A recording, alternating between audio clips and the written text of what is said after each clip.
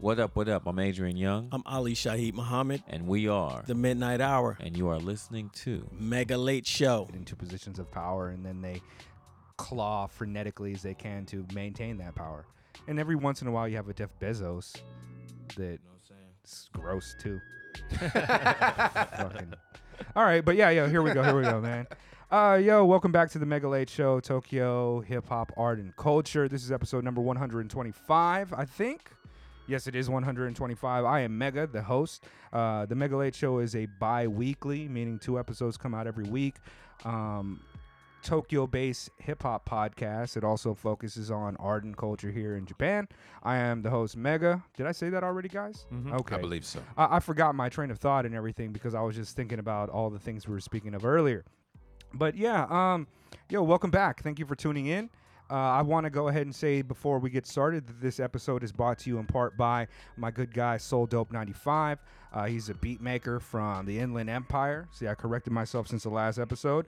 And all the beats in the background are his. I'll have him pinned to the show notes. So make sure that you go check out his music. He's phenomenal. One of my favorite cats right now. And also returning today is a previous guest of the podcast whose episode was well received and I really enjoyed personally. Episode 115. I've been calling him Lex, and I just will continue to call you Lex. But you want to introduce yourself, please? Tell us your name and then some of the things that you do. All right. First of all, thank you for having me back. It's much appreciated. My name is Alexander Hunter. I go by Lex, also Lex Caliber. I'm an actor based in Japan. I do on-screen acting and voice acting, and that's my main hustle. I got a show on Instagram that is very inconsistently uploaded. It's called The Random Show.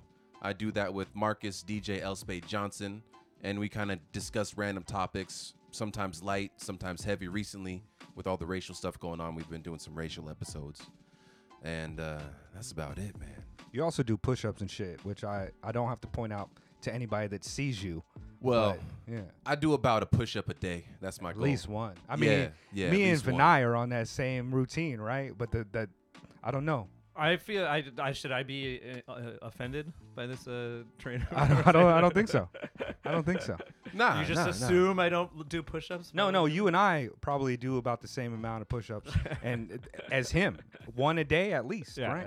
Yeah. That's the goal, man. Just if I can fit in one a day, then I'm satisfied.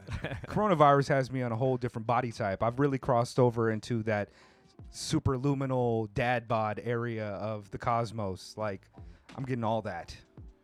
But, I mean, no complaints. I've been liking my food. So, yeah. There you go. Thank you again for joining us. Yeah. But one thing I want to get off my chest, actually. The last time that I was here, we talked about black movies that we liked, if you recall. Yes. What constitutes a black film. Right.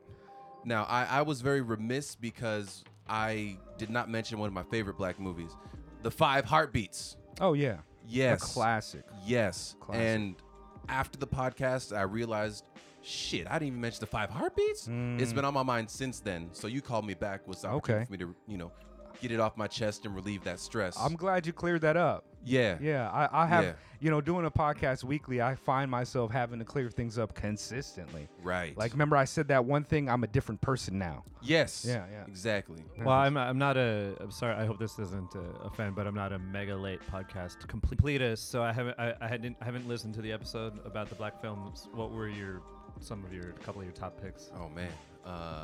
There was. Well, I don't know if we really got into like the actual picks that we like. We're trying to figure out what a black film would be. Right. So it's like, is it because the director, the cast, the story? Like, would Django be a black film since it's a black, it's about like this alternate revisionist history of like the black experience, I guess. So made by a white dude. Right. And so that's what we're trying to pin down, because somebody asked, like, what's your favorite black films? And, I think, like, one of the blackest films of all time is probably Black Dynamite. Yeah. And that's up there for me. Yeah. But, Coming to America, black film, right? Hey, you know White what's director? really underrated? Life. Oh yeah. Yo, and the soundtrack for Life was Yeah, pretty fire too. Yeah, actually, even like the main song, "That's Life." I'm not going to try to Casey sing. and JoJo. Yeah, you know, Yeah. I was about to try to sing, but then I realized my limitation. Yeah. Yeah, That song's but off that's the a hook. that's a great one. And the person, let me go ahead and introduce you, and I'll allow you to introduce yourself, so we can continue talking. People are like, "Who's that mysterious voice?" But yeah, Vinay Murthy. Did I pronounce that correct? Yes, you did. All right, Vinay Murthy. You did your homework. And I would like to give a shout out to my guy Alexander Camp, who is a comedian who's been featured on a podcast several times. Most recently, I want to say like episode 94. He's a comedian. Oh, and episode 26. But I asked him, I said I wanted to talk to more comedians out here, people who have been, working the comedic circuit in Tokyo, and he said that one of the most senior people I don't know if he used senior, but he said one of the more OG type of people who has been performing comedy out here before there was kind of this kind of new boom that happened over the last few years is Vinay. And I look back and you've got videos going back 10 years doing comedy in Japanese and in English. So you are a comedian. But would you please describe yourself and maybe tell us more? Sure, yeah. My name is Vinay, like Mega said, and I'm originally from the U.S., from SoCal, but I've been out. Hey. But I've been out in Japan for 19 years now. Wow. Yeah. You got permanent residency? Of course. I don't actually, Oh, but man. I'm probably applying Okay. this year, next. Like, I just had to renew my visa because it was running out. Actually, runs out in like 3 days. Oh. And you need over a year on your visa to apply for PR. So Okay.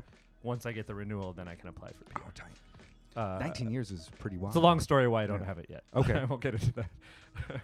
I'm sorry to cut you off, but no yeah, worries. continue. Yeah, I came out here originally on the JET program, which is like a teaching program that you do in the countryside. I lived in the rural areas of Japan for a few years, and then I moved down here to Tokyo.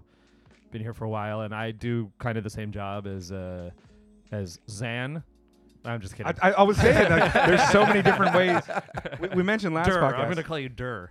Dur. Al. Dur, you can do Al that. Dur. No, Lex. Lex. I'm primarily a voice actor, narrator, but I wow. also occasionally do on-camera stuff if something happens to come my way. But mainly, I do voice acting, narration, but on the side, I do stand-up comedy, improv comedy. Started doing stand-up just on a whim in Tokyo about 14 years ago, maybe. Wow. And yeah, there's been a lot of changes in the scene since then, which I'm sure we'll get into. Sure. Would we have heard your voice on anything in particular? Have you done anything big? Let me think. I mean, I was a voice on a popular kids show for a few years, but that ended I think about 4 years ago. Okay. Eigo de Asobo, this NHK kids show. I voiced Okay. one of the main characters on that. So if you have kids in Japan who are now roughly aged 7 to 12, they would be excited by it. Oh, they just hear you like, oh my God. Got that Oh, street that's cred dope, with the man. chillins. That's really dope. Okay. And then I don't know. I've done a couple commercials. I just did I just sang on a couple songs for the Japanese soundtrack for the Trolls World Tour movie. Okay. So you sing. I'm not a singer either. Like you mentioned earlier, you're not like a professional singer. I'm not. Definitely not. I'm not either. But I enjoy singing, and I don't think I'm that good at it. But every now and then a singing job will come my way for some reason, and I'm not gonna say no. Sure. Hey man, don't say no to that money. Hey, that's interesting, man. Yeah, but it was weird because it was like when I went to record it was me and like 4 other guys, and they were all like proper singers. So Oh. I felt really out. They're like doing out vocal of my warm-ups. depths. And Well, you're just they like- were like they're professional need gospel me. singers, you know, Oh, wow. like Gospel. and I'm like basically I don't know. You're a guy. Yeah. Who can speak. Yeah, Yeah, just a guy. I mean, can that's dope. generally sing on key. You know what I mean? That's several degrees more skilled than I am. Like I wouldn't know the keys to sing, and like I was just doing like the McDonald's da da da da, and my wife was nah, that's the wrong key. I was like, what the In fuck? my Like, own house. I'm just trying to have fun. I here, can't you even know what I mean? relax. I'm happy that we got Uber Eats. And here you are, throwing me under the bus. But yeah, we're going to ask you several questions in regards to your experiences with comedy and a whole variety of things here. I don't know. Should we start with? Let's go ahead and do that then. Yeah, let's get into it. So you said you're from SoCal. What part? Do you know Thousand Oaks? Heard of Thousand Oaks? Heard the It's name. Is that like Orange County or some shit? No, it's Ventura County. Okay. It's a suburb of LA, but it's like, you know, the Valley. Mm-hmm. Thousand Oaks is not technically part of the Valley, but it may as well be because it's like right adjacent Okay. to the Valley. Do you and guys self-identify as It's Valley? culturally Okay. the same. And my high school was in the Valley. It just technically you have to go through a small mountain Right. pass to get to the valley that Thousand Oaks is in from the San Fernando Valley, which is the Valley. Okay. But yeah, it's the Valley. So this is like the origin of like the white ditzy white girls that say like all the time. They're like Valley girls. Yeah. Well, right? the Is that Valley Girl is that- accent has now permeated all of America. Yeah. So, and it started in the 80s where I grew up, when I was that age, when I was a kid. And my sister talked like a full-on Valley Girl. Mm. And at that time, if you heard someone talking like that, you knew they were from Southern California. Right. And then I don't know exactly when it became clear, but at least like 10 years ago, Yeah. people, all women all over America, younger women all over America, pretty think- much started talking like that. I think we noticed that kind of cultural tide in almost all regional dialects now. I know for certainly in hip hop, it's like this person is affecting a Southern accent, but they're from the Right. Bronx. This person is saying brolic, which is like very much a Lower East Side New York thing, but Yeah. they're from hella. Hella, Is it you used to. Hella. If someone said hella, you used Yeah. to know that for sure they were from the Bay Area. Right. I remember I used to talk to people and be like, "Oh, that was hella tough." Like, "Are you from the Bay?" And it's like, "No, but I went to school out there." And Yeah. they're like, "Okay, of course." But now, hella like soccer moms are hella going to pick up their kids at soccer. Yeah, yeah. It's a weird thing. And I didn't say this earlier, but I'm from Washington State, Oh yeah. so Oh, West awesome. Coast, and we've been saying hella. I don't know when it started in Cali, but Yeah. since like middle school or early high school, we was saying hella. Yeah. I mean, I was So gonna that would be say about like right. I said the Bay Area, but there's a caveat which people from Washington and Oregon say it too. Yeah. Like, Yeah. Yeah, you guys steal all the cool from us and shit. I'm just kidding. I but- mean, yeah. we got our pops here and there. You know, we got Yeah, Sir I mean, y'all Mix a had lot. like, grunge music was a Yeah, thing. Nirvana, you know what I yeah. mean? You guys- Jimi Hendrix. Pearl Jam. Bruce Lee called Seattle home. Right. Jeremy committed suicide in the classroom. That's whole thing. You guys had that. You know what I'm talking about, Vinay. Yeah. This is hip hop art and culture, baby. We like that. That's art right there. I remember that video, that Pearl Jam video. It's Yeah. like the boy, Jeremy spoken.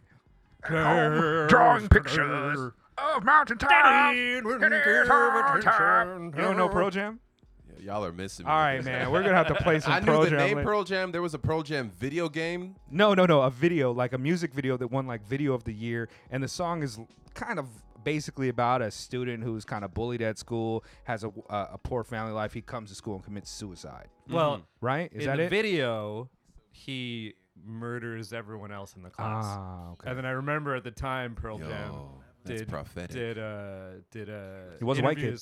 interviews. Well, they said, Troubled white kid. yeah, it is based on a real story, but Mm. let's just say in the real Jeremy, Sure.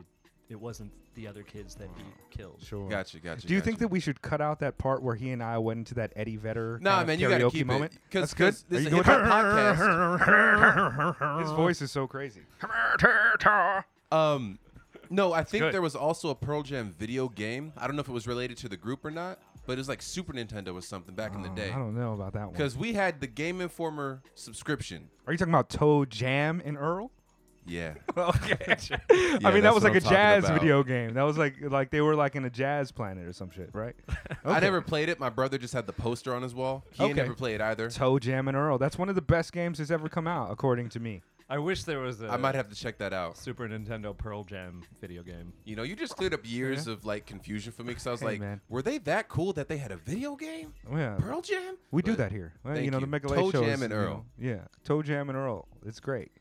No, they were like two aliens. It was like the first co-op type of games that came out. Yeah, Damn. but okay. I might need to Let's let's stop talking about Eddie Vedder and get more into comedy and doing things out here. So, did you just decide that you wanted to do comedy, or did you have any kind of inclination before you came to Tokyo? Yeah, I would say I had an inclination, but not like nothing that I'd ever acted on. After I graduated from college, university for non-Americans, I lived in New York for a few years before moving out to Japan, and I'd always been a huge comedy fan. I'm a kind of like a timing was good for me for my age because I was in junior high school when Comedy Central became a thing. Ah, okay. It's a good and time. Like before that, in the '80s, when stand-up was at its peak of boom, in its first like real boom was started in the late '70s and went through the '80s. But throughout the '80s, like the only stand-up you would really see on TV was this show called Evening at the Improv, which was on Sundays on I forget what channel, but and then there were HBO comedy specials, Right. and that was it. That was the only stand-up you would really see on TV. And then, you know, on like the late night talk shows, they'd Right. do little short spots on 5 minute, 3 on minute Letterman type or of- on Carson. But then Comedy Central became a thing right around when I was in junior high in the late '80s, and they started playing up stand-up like all the time. And back in the day, before it was just like 6 airings of Weekend at Bernie's every day, you know. Yeah. Back in the day, it was like stand-up was most of what they showed, and I used to just watch it constantly and like, and I would see the same stand-up clips over and over again, and I would learn. You know, I know these routines, but I still enjoyed watching them Sure. over and over again. Who were some of the first ones that you watched that you enjoyed? People I used to watch way back then were like Stephen Wright, Classic deadpan. yeah, humor. Yeah. Mitch Hedberg. Oh, yeah. Who else was back then? It seems a little bit interesting Andrew because Dice Clay. he would never be played on Comedy Central, right? They'd have to beep everything too out. edgy? right? Yeah, yeah. I'm thinking like I late definitely saw 80s. his stuff, but I Yeah. don't remember if he was on. I mean, he would have been bleeped out if he was on Right. Comedy Central. Totally They did fair bleep enough. out some people, Sure. but who else? You know, Seinfeld, obviously. Jon Stewart was doing stand-up sure, back yeah. then. I don't know, bunch of Rodney Dangerfield. Yeah. people. Yeah, I love But- Rodney Dangerfield. I he like was him. definitely One of of my an earlier favorites, yeah. generation. Right, but, right. But I love Rodney Dangerfield. Bill Hicks. Yeah. There was a bunch of these guys who like never became huge, but used to see them. Like Mark Maron used to show Mhm. up there. Obviously, he's big now from podcasting, but and this guy's like Fred Stoller. Okay. You would see clips Okay. of him on, or Norm Macdonald was on a lot. Norm Oh, true, Macdonald, yeah. He was, Kinnison? Kinnison was already famous when Comedy Central became. a Okay. thing. Yeah. He got famous in like the mid '80s, maybe. Okay. I mean, you know. like, Anyways. we Lots of guys. like when I was growing up, we had like we had Comic View. BET Comic View is where I watched most of my comedy growing up, and also Def Comedy Jam was a Yeah. thing that my family, you know, we watched. But we also had like these crazy laser disc of like Eddie Murphy How old were performances. you when you were watching Def Comedy Jam with your family? Maybe like 7 or 8. That's crazy. You know, like, well, you know, we kind of just like we would get around the television and watch like In Living Color. Yeah. As like, But as- that's like fine. we weren't That's- supposed to be watching it, But but, that's yeah. roughly family friendly. I remember Def Comedy Yeah. Jam is right. I mean, and it's got it a was parental advisory. Yeah, Def Comedy Jam, especially because that on played on HBO, right? HBO, so Yeah. like they didn't bleep out things, and Right. it wasn't Right, like Comic right. View where it's like hamburger. It was like they're really doing like Hamburger. you're right, they're really doing like dick and pussy jokes and real Yeah, they like going in. raunchy. But Hamburger Right. was on Def Comedy Absolutely, Jam, for sure. absolutely. Those are the type of cats that I was used to, and then you'd see them on like movies like Who's the Man or whatever. But yeah, comedy was a different thing back then. It's a whole Yeah. different thing now. So, but you were first so I've exposed to always comedy loved with that. stand-up comedy ever since I was, junior high-ish age. Just loved it, watched it all the time. Used to tape, specials on HBO and just watch them over and over and over again. And then when I lived in New York, which was in the late 90s, early 2000s, That's like the best time for New York. Yeah. best time. How Yeah. was MOP Annie Up when that dropped? That was about the time you were over there. Was it lit? Well, Yeah, well- Giuliani had cleaned up the city so much by then. Yeah.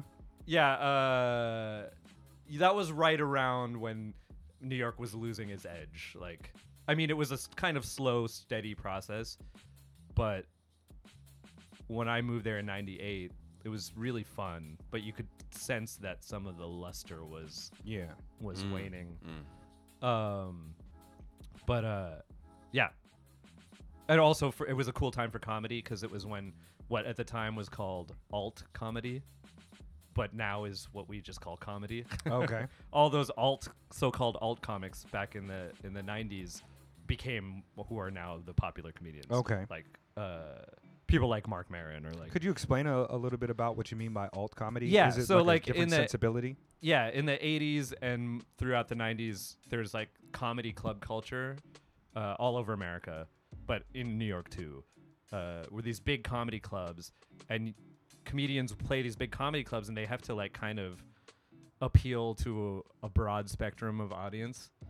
And so the material is, for lack of a better word, kind of not It's edgy, not as yeah. Universal. Yeah, it's more. It's a little safer. You Mhm. might say it's a little hackier.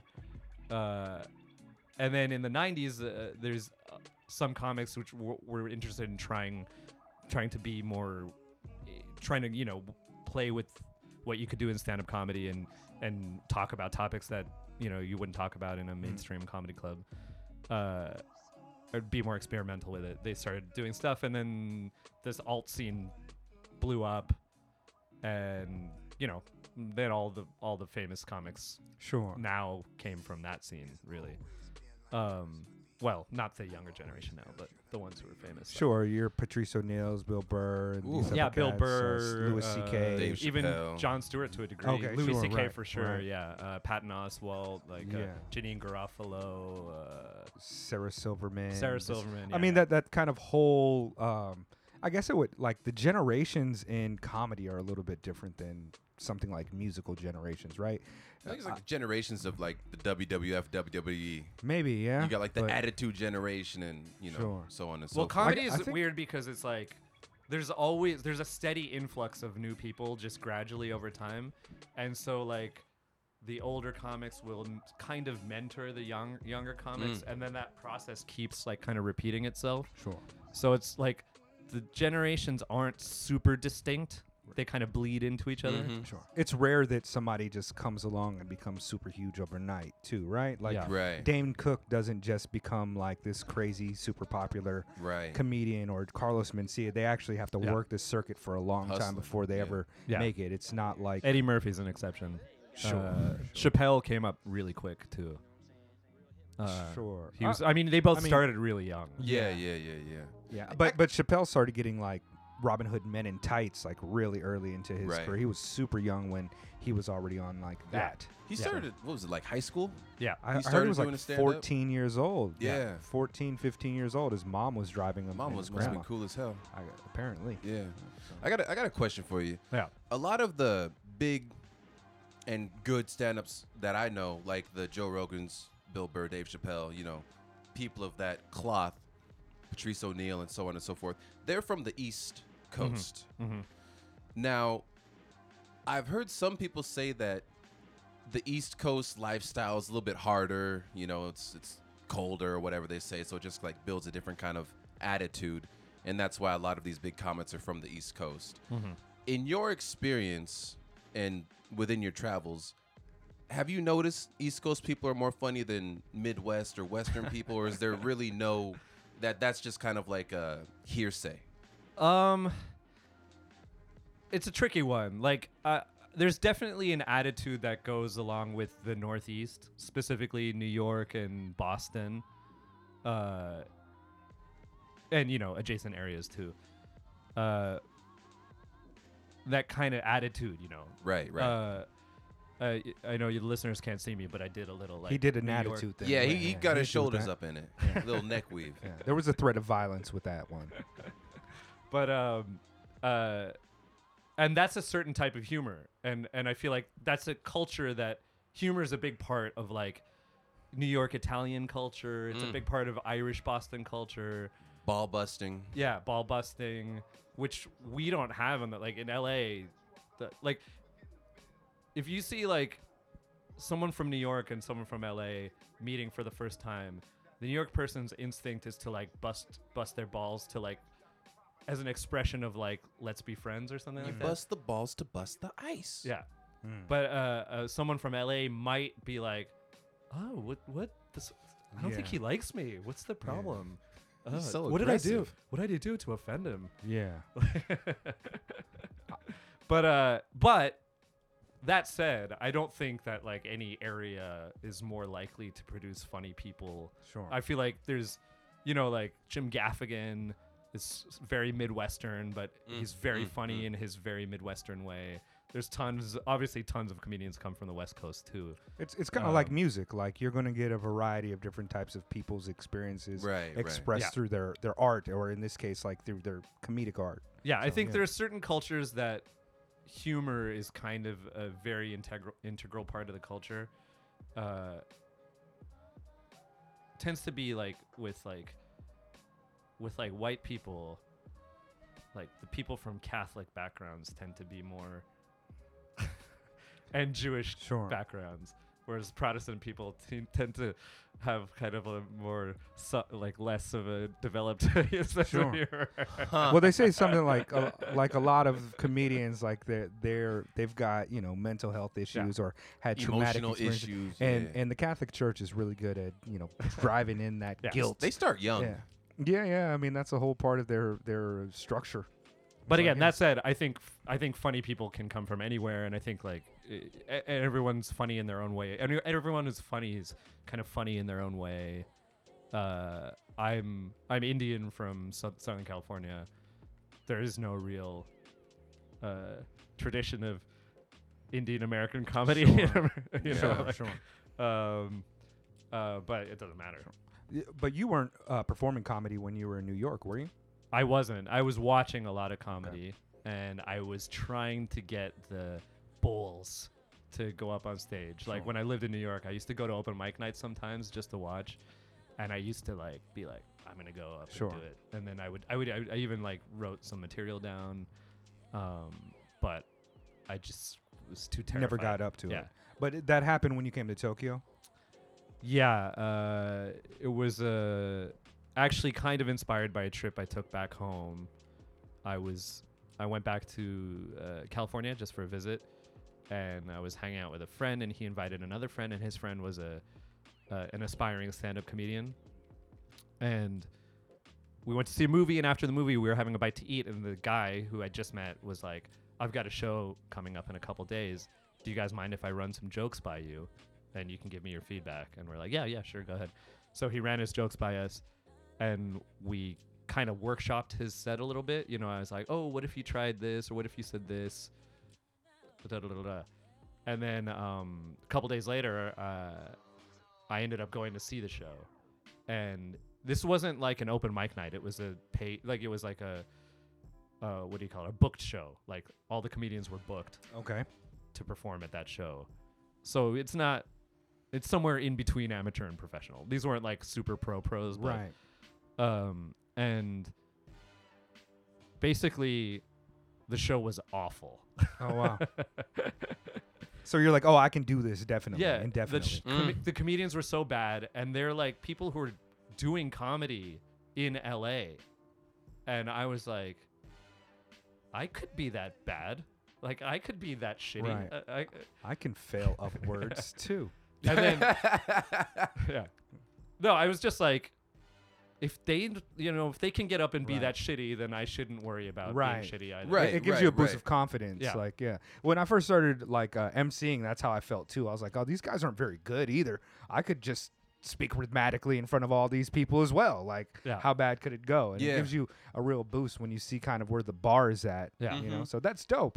And so shortly after that, you Yeah. decided to do your first stand-up set, or Pretty much, yeah. The other thing that happened that night, I had another epiphany, which was the friend of my friend, went up and did his set, and in his set, he used some of the lines that I'd suggested, and that feeling was exhilarating, seeing something that I thought of being performed on a stage.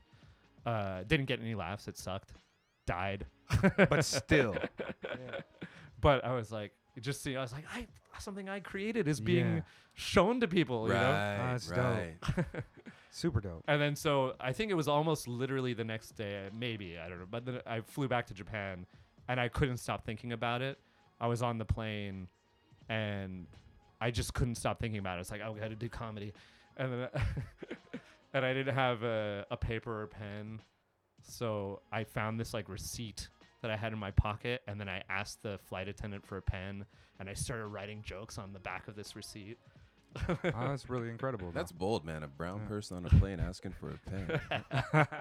He had to Sure, go sure. there. Yeah, I mean, invite him to like one of the next roast battles. You guys can really get it off together. Oh man, look, I don't come from a roasting culture. I would get absolutely torn up in a roast battle. I mean, I wouldn't say I come from a roasting culture, but you know how it is sometimes. Like, sometimes the jokes just got to get off. And some of my best friendships are based upon us just consistently talking shit to each other. Well, I mean, There's yeah, All that, love, yeah. roasting is just a formalized Right. version of ball busting, like we Right. were talking earlier. Right. So with to recenter it back to you starting comedy. So you've been doing comedy in Japan for 14 years, you said? Yeah. And I can you tell just- us a little bit about that evolution, like in the comedy scene out here? Like when you started versus where it's at now, not just your abilities, but how the kind of community has changed. Oh, because I really wanted to talk about my Oh. abilities and how amazing they are. And, Well, tell us that too. Is it one of those things like you know what was a crazy thing is like sometimes when you have a talent that is one that you don't need a lot of things to do. Like if I tell you like, oh yeah, I paint. Like you're not like, oh, paint a picture for me right now because I don't have the materials. But when it comes to like Yeah. rapping or comedy, is the they're like, worst. tell a joke, funny man. oh yeah, it's Kick the a worst. verse, MC, and so like, kick a joke, funny Yeah. man. No, because I'm Man, not that's right? hard. That's That's hard. whack, right? That's- That's the worst thing to do to somebody. It's the worst, and I'm especially bad at it because I'm not one of those like. Sometimes I'm in a mood and I'm like generally funny, but I'm not always like that. Sometimes I'm Right. serious. Mhm. There's some people who are just like nonstop funny, right? But I can definitely switch it on when I go on stage because I have to. Yeah, it's prerequisite. Yeah.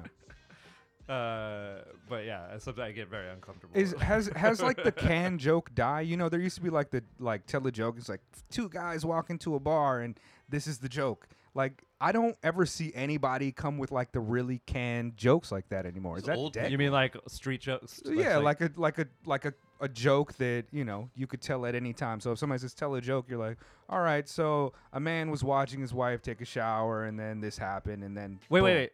Can we do that? Do we all know a joke that we can No, Well, I mean, I know. I got something. actually, yo, Lex, can I have you scoot back just a little bit? I'm getting some bleed into the mics because we're so close together. Yeah, we're good. Yeah. There we go. But yeah, I don't have any. I'm really bad at remembering Yeah. like standard jokes, but I have a couple that I remember that I like. I can't even recite rap lyrics, and that's like what I primarily listen to all the time. I'm so bad. My memory just doesn't work with language like that for whatever reason. But yeah, tell a joke, funny man. We were waiting for that to happen. Is was that my the joke? That was That's Hey, the punchline. there we That's go. the punchline. This is that edgy class of comedy that we were talking about earlier. no, but yeah. Do you really want me to tell a joke? I don't. I would hate to put anybody on the spot for something like that. But if you have one that you This think is is not cool to my tell, joke. This is like a joke, an right. old joke. yeah, tell Right. that then. But it's also a little bit long. I mean, we've been recording for like 30 minutes. Well, I 35 got a minutes. short one, so I could go first. Yeah, bust it. Warm it up, and then, yeah, you come in back clean up. All right. So Mushroom walks into a bar one night. The bartender says, "Get out of my sight." "But why?" says the Mushroom. "I'm a fun guy." Yeah. At first, with your kind of vocal inflection, I thought you were gonna hit us with some real like Dolomite type of bars. You know what I mean? Like really give us like a limerick. You know what I mean? Like no, but that was walks good. into a bar. Right. Yeah, I get it. No, that was good. I get. I've Yeah, actually it heard wasn't that intended one. to be funny. It was Yeah. just. That's good. This is just a That's joke. like good. Like then this is not like to denigrate it. Like this is a good elementary school Yeah. style joke, Yeah. the kind you tell Yeah. your friends in school, and Yeah. Yeah. Which, by I've the way- I've actually got one of those. yeah. A horse walks into a bar, and the bartender says, "Why the long face?" Hey. That's like the only joke that I know, but I like it, because Sarah Jessica Parker. What did Oh, one lesbian Jesus. vampire say to the other lesbian vampire? Let's see if we can guess the punchline on this one. What did one lesbian vampire say to the other lesbian vampire? Yes. Man, I mean, like, there's blood there. There's some. I don't know. I don't know. I give up. See you next month. Oh, that's pretty I gross. like that. Yeah, yeah. Yeah, that- it's pretty nasty. I mean, like, there's blood, and then there's like menstrual blood. It feels like a whole It's a different different you know- class. Yeah, it's like I don't know. It's like I wonder what But the we should be. differences are. I think. I feel bad saying that was gross. We want to be positive.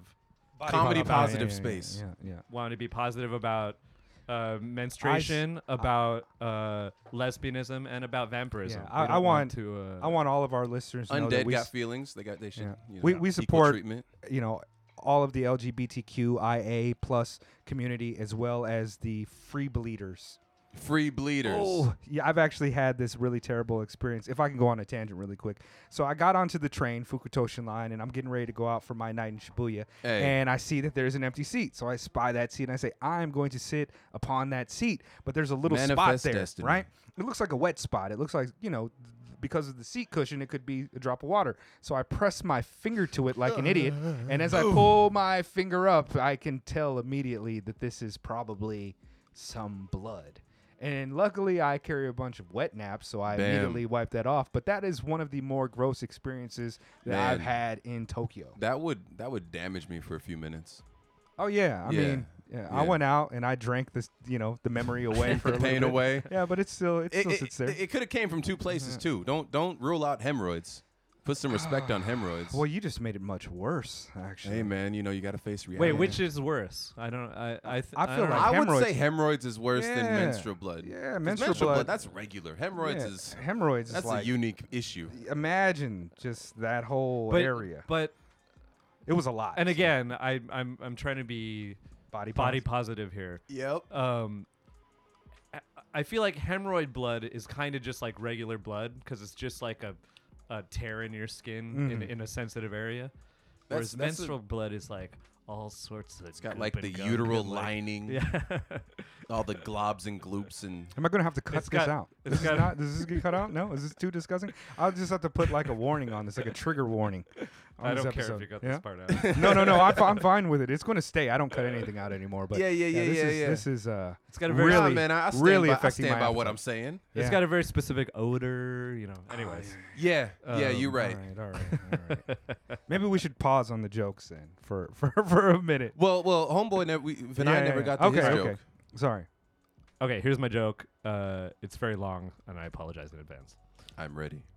So there's two brothers in a village in Ireland. They're super close. They've grown up their whole lives together in this small village in Ireland. And when they're grown-ups, they work in a local mine, and every day after work, they always go to the pub, and every day they each order a pint of Guinness. Then it so happens that their family falls on hard times and they have to figure out their own way through life, so they split up and move to separate towns. But they decide to make a pact that we're going to be far away, but let's still always drink a pint of Guinness for each other. So one brother moves to another town, and every day after work he goes to his local pub and he orders 2 pints of Guinness. takes one sip from one, takes one sip from the other. And when the bartender first sees this, he says, "I'm sorry, but I can't help but notice that you're drinking your Guinness in an odd fashion." And he goes, "Oh, it's just I have a promise with me brother. He's far away, so I always order a pint of Guinness for the two of us, and I drink one sip each at a time for each of us." He's like, "Oh, well, that's actually quite sweet." Time passes. This guy gets known in his town, and everyone knows that he always drinks these 2 pints of Guinness. One day, the guy comes in the pub looking very forlorn, and he goes up to the bartender and he says, "I'll have 1 pint of Guinness, please." Bartender pours him 1 pint of Guinness. The guy goes and sits down and very morosely starts sipping his Guinness. The bartender goes, "Listen, Seamus, I don't mean to pry, but I just wanted to say I'm really sorry about your brother." And Seamus says, "Oh no, it's not like that at all. It's just that I quit drinking." Hey. I feel like I got. Do I have like Hey. That is not appropriate. Subvert expectations. Oh, here we go. All right. Shouts out to the accent, by the way. Yeah, I noticed how you Yeah, freaked it right there. That was convincing. That was really dope. That's it's like a cute joke. Yeah. Yeah. That's wholesome comedy. Even though it's right there. about like horrible alcoholism. right. 2 pints a right, day, right, man. right. That's pretty heavy. Not whack when I was drinking. 2 pints a day was just fine. Man, that makes one of us. You just living a different I life. mean, it's just a pint, right? Am I the only one that A pint used to is drink 2 pints a I- day? it's or- 4 cups, didn't right? I'm with you. yeah. No, I'm with you, hold Mega. up. A pint is a No, liter, just like right? Yeah, it's like a bottle That's, of water. That's It's like that's 4 cups. no. A Like a pint is a single like a single cup of Whoa. a single glass of beer. Hold up. a pint is a You're thinking of little like a- less than this. Right. Right, I'm fucked up. You're thinking like 40s, like 240, like a gallon. All right, so there's 4 quarts in a gallon, have- so it's like Man, I had my I'll have first 2 40 40s of experience. Guinness, please. yeah, 2 40s of Guinness. I had my that's a first bit 40 much. experience when I was going to college. Oh wow, you started late. I had mine Man. at like 15. Look, I started. Real Well, alcohol. that's I had why my you don't first- drink anymore. Yeah, I had my maybe. first Maybe. sip, I think, when I was 18. Okay. But I was in college. I went to a house party, and I was like, you know what? Shit, man. I've been listening to rap my whole life. Motherfuckers talk about drinking 40s. Pass me that OE charcoal filter. Exactly. No doubt. So I got it. I'm at a house party with my 40, drinking it. You know, I was probably dancing a little something. White girl. She's a friend of mine. This didn't ruin our friendship. She bumped me, and she caused my 40 to fizz over. I lost about a quarter of my 40 on someone else's carpet. That's 10. Quarter of a 40. Yeah, Oh, no, no. I lost Yeah, a- yeah, yeah, yeah. I lost a 10. I lost a 10 piece, Math. and you know, it kind of soured my whole 40 experience. Yeah. Yeah. But I you're thought still the good story with was the white going girls. somewhere else. Yeah. I thought it was. I was You're, like, you're new to drinking, and you think, oh, I listen to all these rappers, so I'm gonna drink a 40, and you down a 40, and you're So not bu- prepared for what yeah. it's gonna do to you. so I Nah, busted, man, I always been able to hold my liquor. That was busted a cap in her ass. day one. You know what I mean? Don't ever step on my sneakers either. I don't know. I remember the vibes back then, man. I remember the vibes. We actually did Edward 40 Hands. I don't know where we heard about it, but it was kind of before it permeated through like popular culture. But our number one way of drinking was 40s until I was like Man, 24 or Yeah. something like I that. started yeah. with shots and mixed drinks. Yeah. I only Uh, ever well, we- drank 40s when I lived in New York, just for practical reasons. Just Sure. so It's easy. cost effective. Yeah. Yeah, and you brown bag and you Yeah. can walk around, and Yeah. this was back definitely. when you didn't used to get citations for brown bags. Right. The good old days. Yeah, the good old The days. good old until you moved to Japan and then you could drink at the Right. Koban. Yeah. Like, with the police Shoot the officers. shit with the look- police. Yeah, Yeah. while you're drinking. Or- I do have a couple questions that I wanted to get that were We didn't talk specifically about based- comedy. We until haven't all. we haven't talked and the episode's actually going a bit long, but I do want to get some of these questions off, right? So you perform in both languages, so you're fluent in Japanese to a degree in which you can understand some of the nuances of their comedy. Right. Could you tell us your general thoughts on Japanese comedy? Yeah. Stand up. Okay, Not well- like variety show, you know, mean like fat the people gag- jumping on The like a gag kind of yeah, comedy. like actual Yeah. stand up. Okay, right. So the main kind of comedy in Japan is manzai, which is two guys, right? So stand up, as we know it in America, isn't really a thing in Japan. It exists to a very slight degree, but it's not like popular. Where one person stands up and does comedy.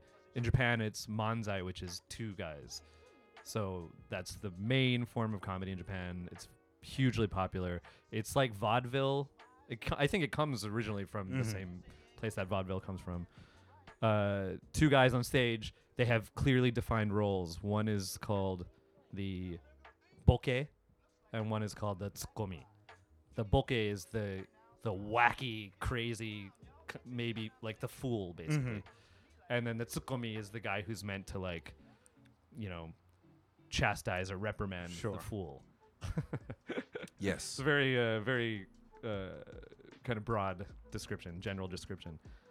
So it's very different in style from stand up in English speaking countries, America, UK, wherever. It's much more character based. Although the thing about stand up is there are no real rules to what is stand up, as long as it's a person on stage trying to make you laugh. That's pretty much it. You can sing songs, you can do one-liners, you can tell stories from your life, you can talk to the audience. Right. But certain, things have developed over time as being what standard stand-up is, and manzai is quite different from that. It's usually the two guys. It's like almost like skits. The two guys do a little skit with each other. Are you asking me if I think it's funny? Well, no, I just, I appreciate you laying that out. Like, I'm a bit aware of that. There's guys like Sanma, and then he's got like Jimmy, has some type of mental inability. I don't even know what the disability. And so like Jimmy is kind of like the stupid guy, and Sanma's like, oh my God, like, what did you do? You peed in the girl's bathroom? Like, oh, and then the crowd goes wild. But, and again, that seems very much rooted in like this vaudeville kind of classic idea of what comedy was. It never evolved here in the way that it has in the United States, which it's evolved, generationally. It's much different now than it was even in like the 70s, and so like, is there, with this kind of advent of stand-up, more traditionally American stylized comedy happening here, are you seeing more Japanese comics in the tradition of the American style? Or is it proper to call it the American style? Like, is that where it comes from? Like America Western style stand-up comedy. Okay. I don't know. Sure.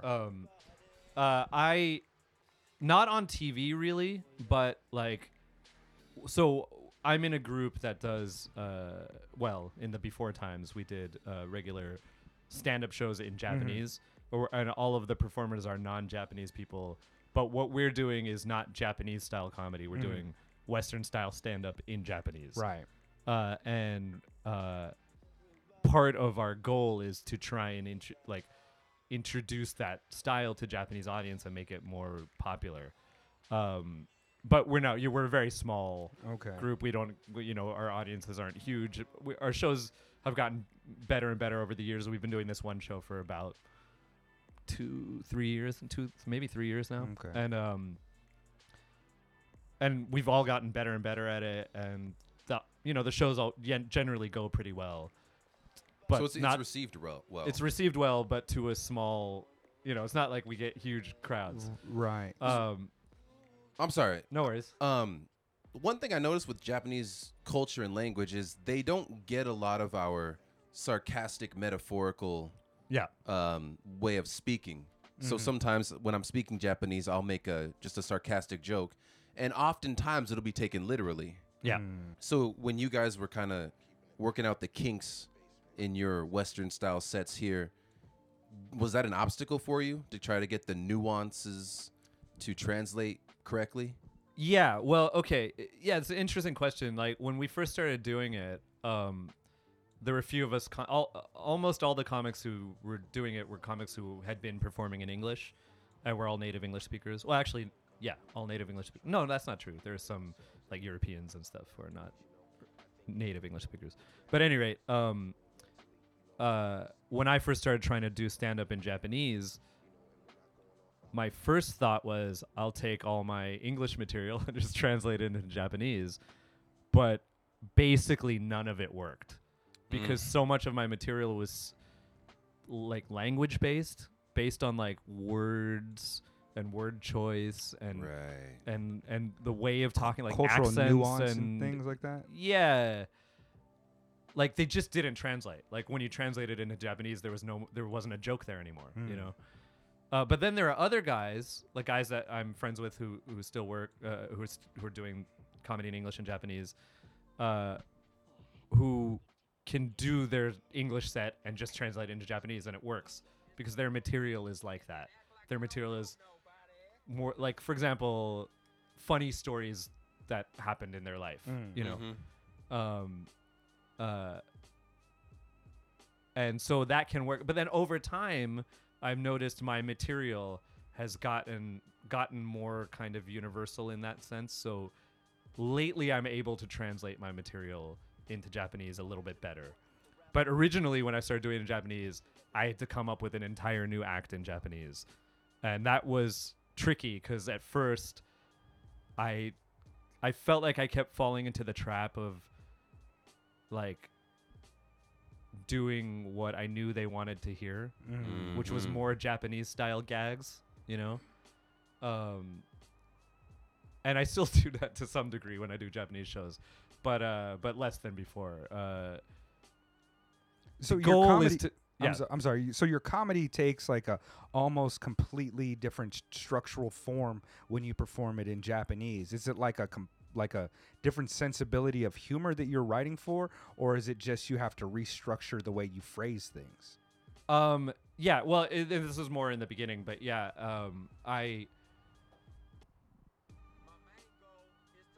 in the beginning it was all structure, it was style. It was much broader because it's very it's very easy to want to try to please the audience, you know, when you, especially with comedy, like audience laughter is the drug that you're constantly after.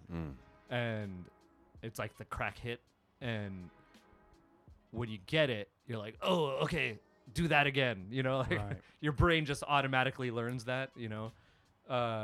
And so when we're doing Western style stand-up to a Japanese audience in Japanese, they're not always on our vibe right away.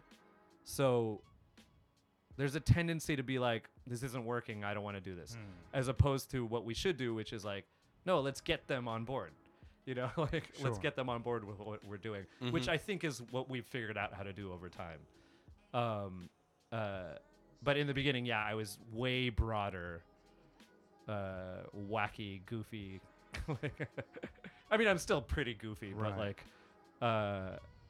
and you know, some of my goofy material is the same in English and Japanese. I love to do stuff with accents and the way people talk. So when I do English stand-up, I'll do, you know, bits about like Scottish people, you know, so I can do the way they talk. But when I do it in Japanese, I'll do like different ways people can talk in Japanese. You know what I mean? Okay.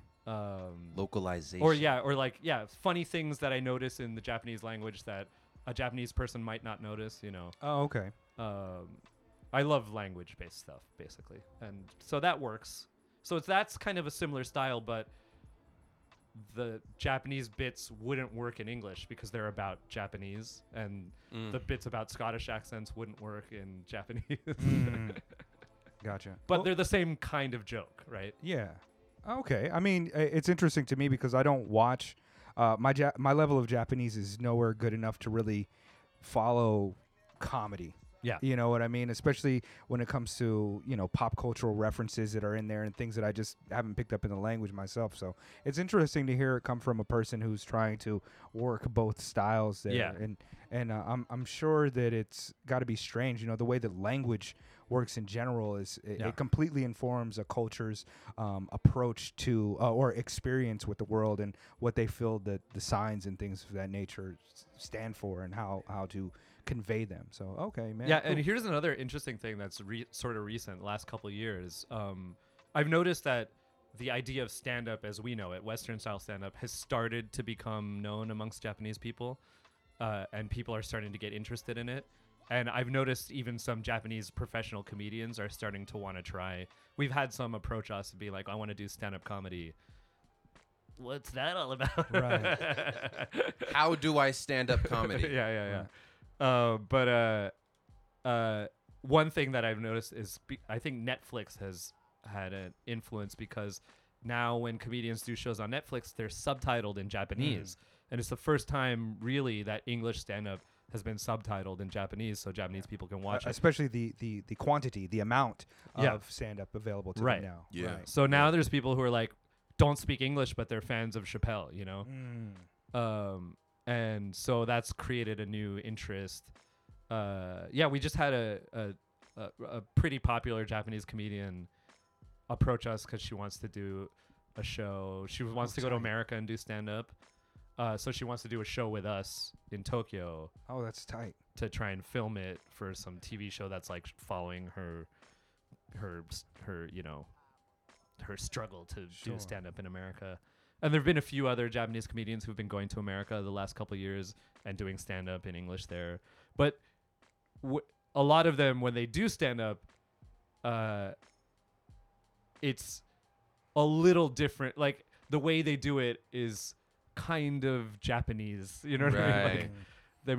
Like, they'll usually wear something crazy or wear a funny wig or something. A gimmick. Or have like some like real distinct persona or character. It's like people you see on variety shows here. Yeah.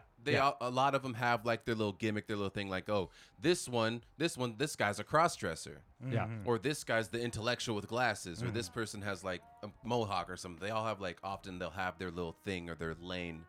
It's more performative than it is like interpersonal. Yeah, Like, I think that's a real basic distinction between popular comedy in Japan and popular comedy in the West is like stand-up comedy is very personal.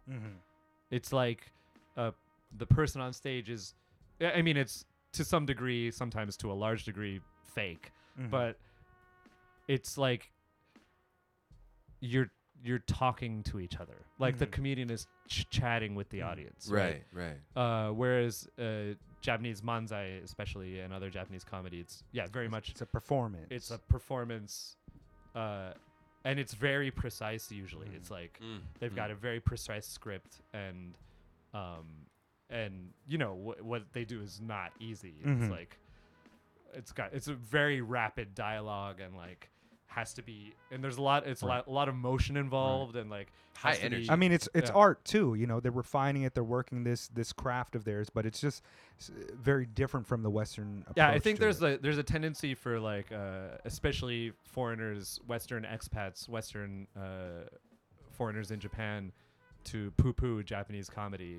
I think like most foreigners, Westerners in Japan think Japanese comedy is stupid. hacky and Yeah. gimmicky jokes. And things. And I think to a degree there is some of that, like especially what you see on TV, I find to be very middle of the road, lowest common denominator, because literally it's like trying to appeal to everybody. Sure.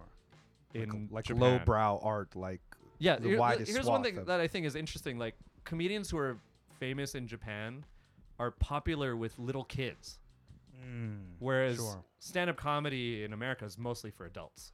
Yeah. That's a very Yeah. good observation. Yeah. But that said, I think there are some professional comedians that you see on TV who are really funny and like really smart and doing like interesting things with the form. And then also, I haven't done a lot of this, but if you do go see live comedy in Japan, like live Japanese comedy, like not on TV, it can be a lot more interesting. It can be quite dirty, you know, which you don't see on TV in Japan for the most Of course. Right. and then, you know, people might even get political if you go see like a local live show. So there is interesting things. There happening. has to be a relation between the type of comedy that is most popularized here in the public eye versus what people find funny in places where they can express themselves more freely. Like the True. government is going to, like, I read an article the other day that this person was talking about the benefits of smoking marijuana, and the police came into their house and checked their phone and things. Like, really, they could not express that idea. Not that they were smoking trees, but that they like the idea of being able to smoke trees. Right. And so there has to be a certain aspect of the censorship that comes with being on mainstream media here that affects the way that people perceive comedy and approach it if you want to be successful, right? Can That I we- just we point went out through that I'm a little uncomfortable being from California and you talking about smoking trees. So Yeah, I mean, I would never do such a thing. Nah, that's I was making a poor taste wildfire joke. No, man, Oh, there it is. Hold on, man. There it is. There it is. That's a good. All right, we're gonna Just give it an over applause the drop head, for that. just- Yeah, there we go. There we go. No, but really, what I'm trying See, to say is that tells me that that's not a good joke because Didn't neither of connect. you. now that was too intellectual for us. Maybe you need And I was maybe you just need to set it up a little bit more. You know, I like- was just about to say, speaking of it's too intellectual, a lot of the I don't watch a lot of Japanese TV, first of all, but Yeah. the manzai stuff that I do see on the variety shows, it often comes across to me as kind of juvenile comedy, like it's Yeah. kind of childish and kind of, which makes sense because you said a lot of them, their fan base is largely children. Well, it's like if you look at TV shows where they have comedians performing, they're performing in front of an audience. The audience is a lot of the time almost 100% teenage girls. I've noticed that. Interesting. Yeah.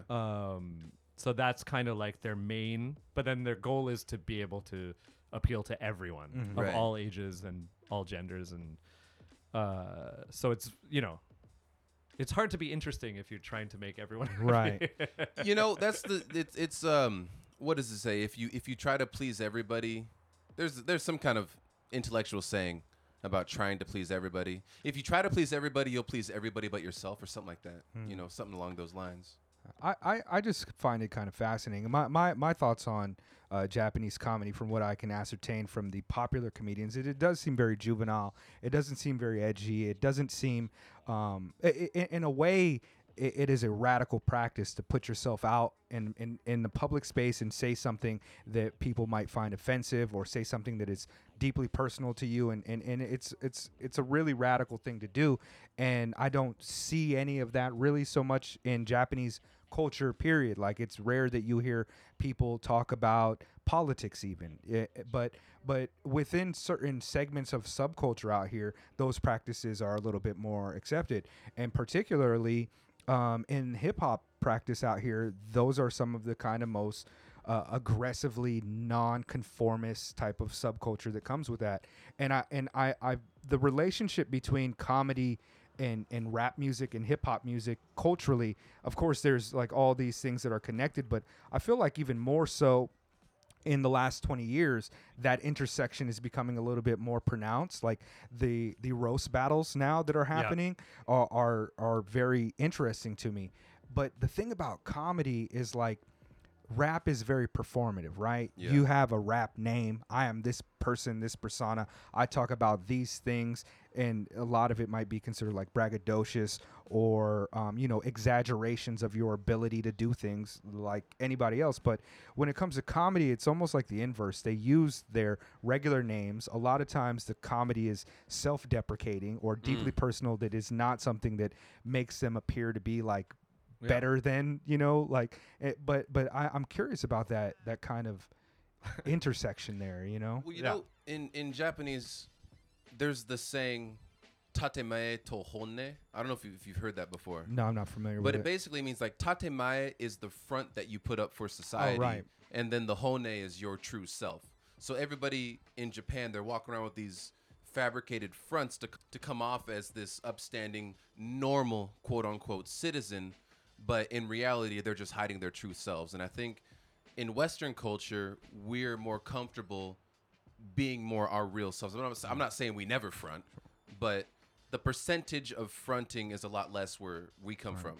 I mean, comedy, like Western comedies, changed a lot in that regards too. You know, there was performative comedy like Andrew Dice Clay, and then there was this more popularized, like self-deprecating, honest personal comedy. That's you know, Richard Pryor was doing that. You know, talking about his drug Yeah. usage, but what Louis C.K., Mark Maron, Yeah. even Bill Burr, Yeah. kind of to a degree, do. It's very much Yeah. like, I'm just this fucking guy, and here's my experience. Yeah. And that's where like it's different than. Yeah, but again, this goes back to what we were talking about in the beginning about like how there's not there's not really exactly one style of stand up and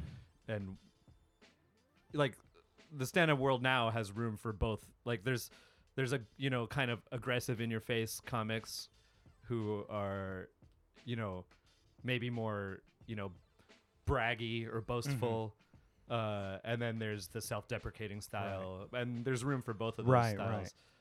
It's interesting with the roast battles because you see comedians of both styles in those shows, and also like I do the roast battles in Yeah, Tokyo and I've stuff. seen I think 2 of your roast battles. Yeah, they're really fun, and I didn't want to Yeah. do them at first because my style of comedy is self-deprecating, and you know I generally don't like to insult Right. people. I'm a And nice that's like the guy. whole No, thing but about I'm it. also not good at like coming up with. I don't feel like in just normal life I'm good with like put downs. Yeah. Just I a wish quick I was little better. quip. You know what I mean? Look at your face. type Um, of- yeah. So I was initially resistant, but the guy who runs the show was like, "Yeah, yo, come on, just do it." So, so I tried it, and I was like, "Oh yeah, I like this." I thought you were really good. I saw the one Thanks. with you and I think he's from some part of Africa, but I saw that one. I watched that one last night. Evans from Kenya. Yeah, and that That one was was really fun. funny. That was both of you guys were hilarious, and Yeah. I really enjoyed that one. Yeah, So. I lost that one. Yeah, I hate to bring it up, but I watched that one like. But I actually yesterday or the day lose. before. I've lost more often than I've won, but I don't really care. Like basically, for a roast battle, as long as the audience laughs at my jokes, I'm happy. That's my goal. It's not a real competition, Right. and it's a mistake for the participants to get invested in who wins or loses. It's a show. It's a Yeah. show to Yeah. entertain the audience. Right. I mean, there's some segments of the comedy circuit that are really competitive about that stuff, and I'm sure people are like, I'm a champion. I destroy everybody. Just like there is like a whole subculture of rappers who are specifically battle rappers, and Right. Yeah. that is their entire career. And so Yeah. I'm sure there's people that do that. Yeah, and but, if you you're know, like in LA, the Comedy Store, wherever, like, if you get a reputation as like a killer roast battler, that translates to you're really good at writing jokes. You know what I mean? Right. So in that sense, it's a badge of honor. In Tokyo, we're not. It's just a small little scene with a bunch of people who are all friends. You know, so we don't. There's no. sure, right. Have you noticed a jump in your ability to talk shit since you started doing roast battles? Like just if you're with your friends or you're on the street, does it translate into real life like that? I don't know if I've noticed that. I don't know. I don't think so. I feel like, well, I said I'm not good at like put downs and stuff. Every now and then I will do a little, I'll do a little funny in quotes, insult to a friend if I think of it. And that hasn't really changed. Like sometimes I'll be a little mean Mm-hmm. Yeah. if I think of a good idea and I'm like, I Right have on. to say this right now. Right. Right. Word. Well, I did want to talk about cancel culture with you, but I think we'll do that in part 2. We'll start off talking a little bit about our thoughts about cancel culture and some more topical things about Tokyo. But right now, let's go ahead and put a stop to part 1 of the podcast, and let's do some social media drops, please. Lex, where can we find you? You can find me on Instagram at Sage of Stone. That's Sage, S-A-G-E, of Stone, all one word. Recently, reluctantly, started doing Twitter. Same name as the IG. And yeah, that's where you can find me. You could check my IMDb if you want to see my body of Got work. IMDb. Go to IMDb, Alexander W. Hunter, the only one on the website, so there's no confusion. I made sure of that. And that's where you can see me. Bet. And you, Vinay? Well, I mean, I'm technically on Instagram, so you can find me there, but I have such a low social media profile. But search anyways, for you on, there's several videos of you on YouTube as well. Yeah, you can find, I should really put some more recent ones on. My YouTube channel the videos are super old, but you can find me on YouTube, just Vinay Murthy with no spaces, VINAYMURTHY, and that's also my Instagram name. So, yeah. Cool beans. Thanks everybody for listening. We're going to go out to this song right here by Soul Dope 95, who's provided the musical bed for this entire episode. This is called Clouds, and it is on his Smoke Break mixtape. So here goes. Receiving it as a gift and stealing it.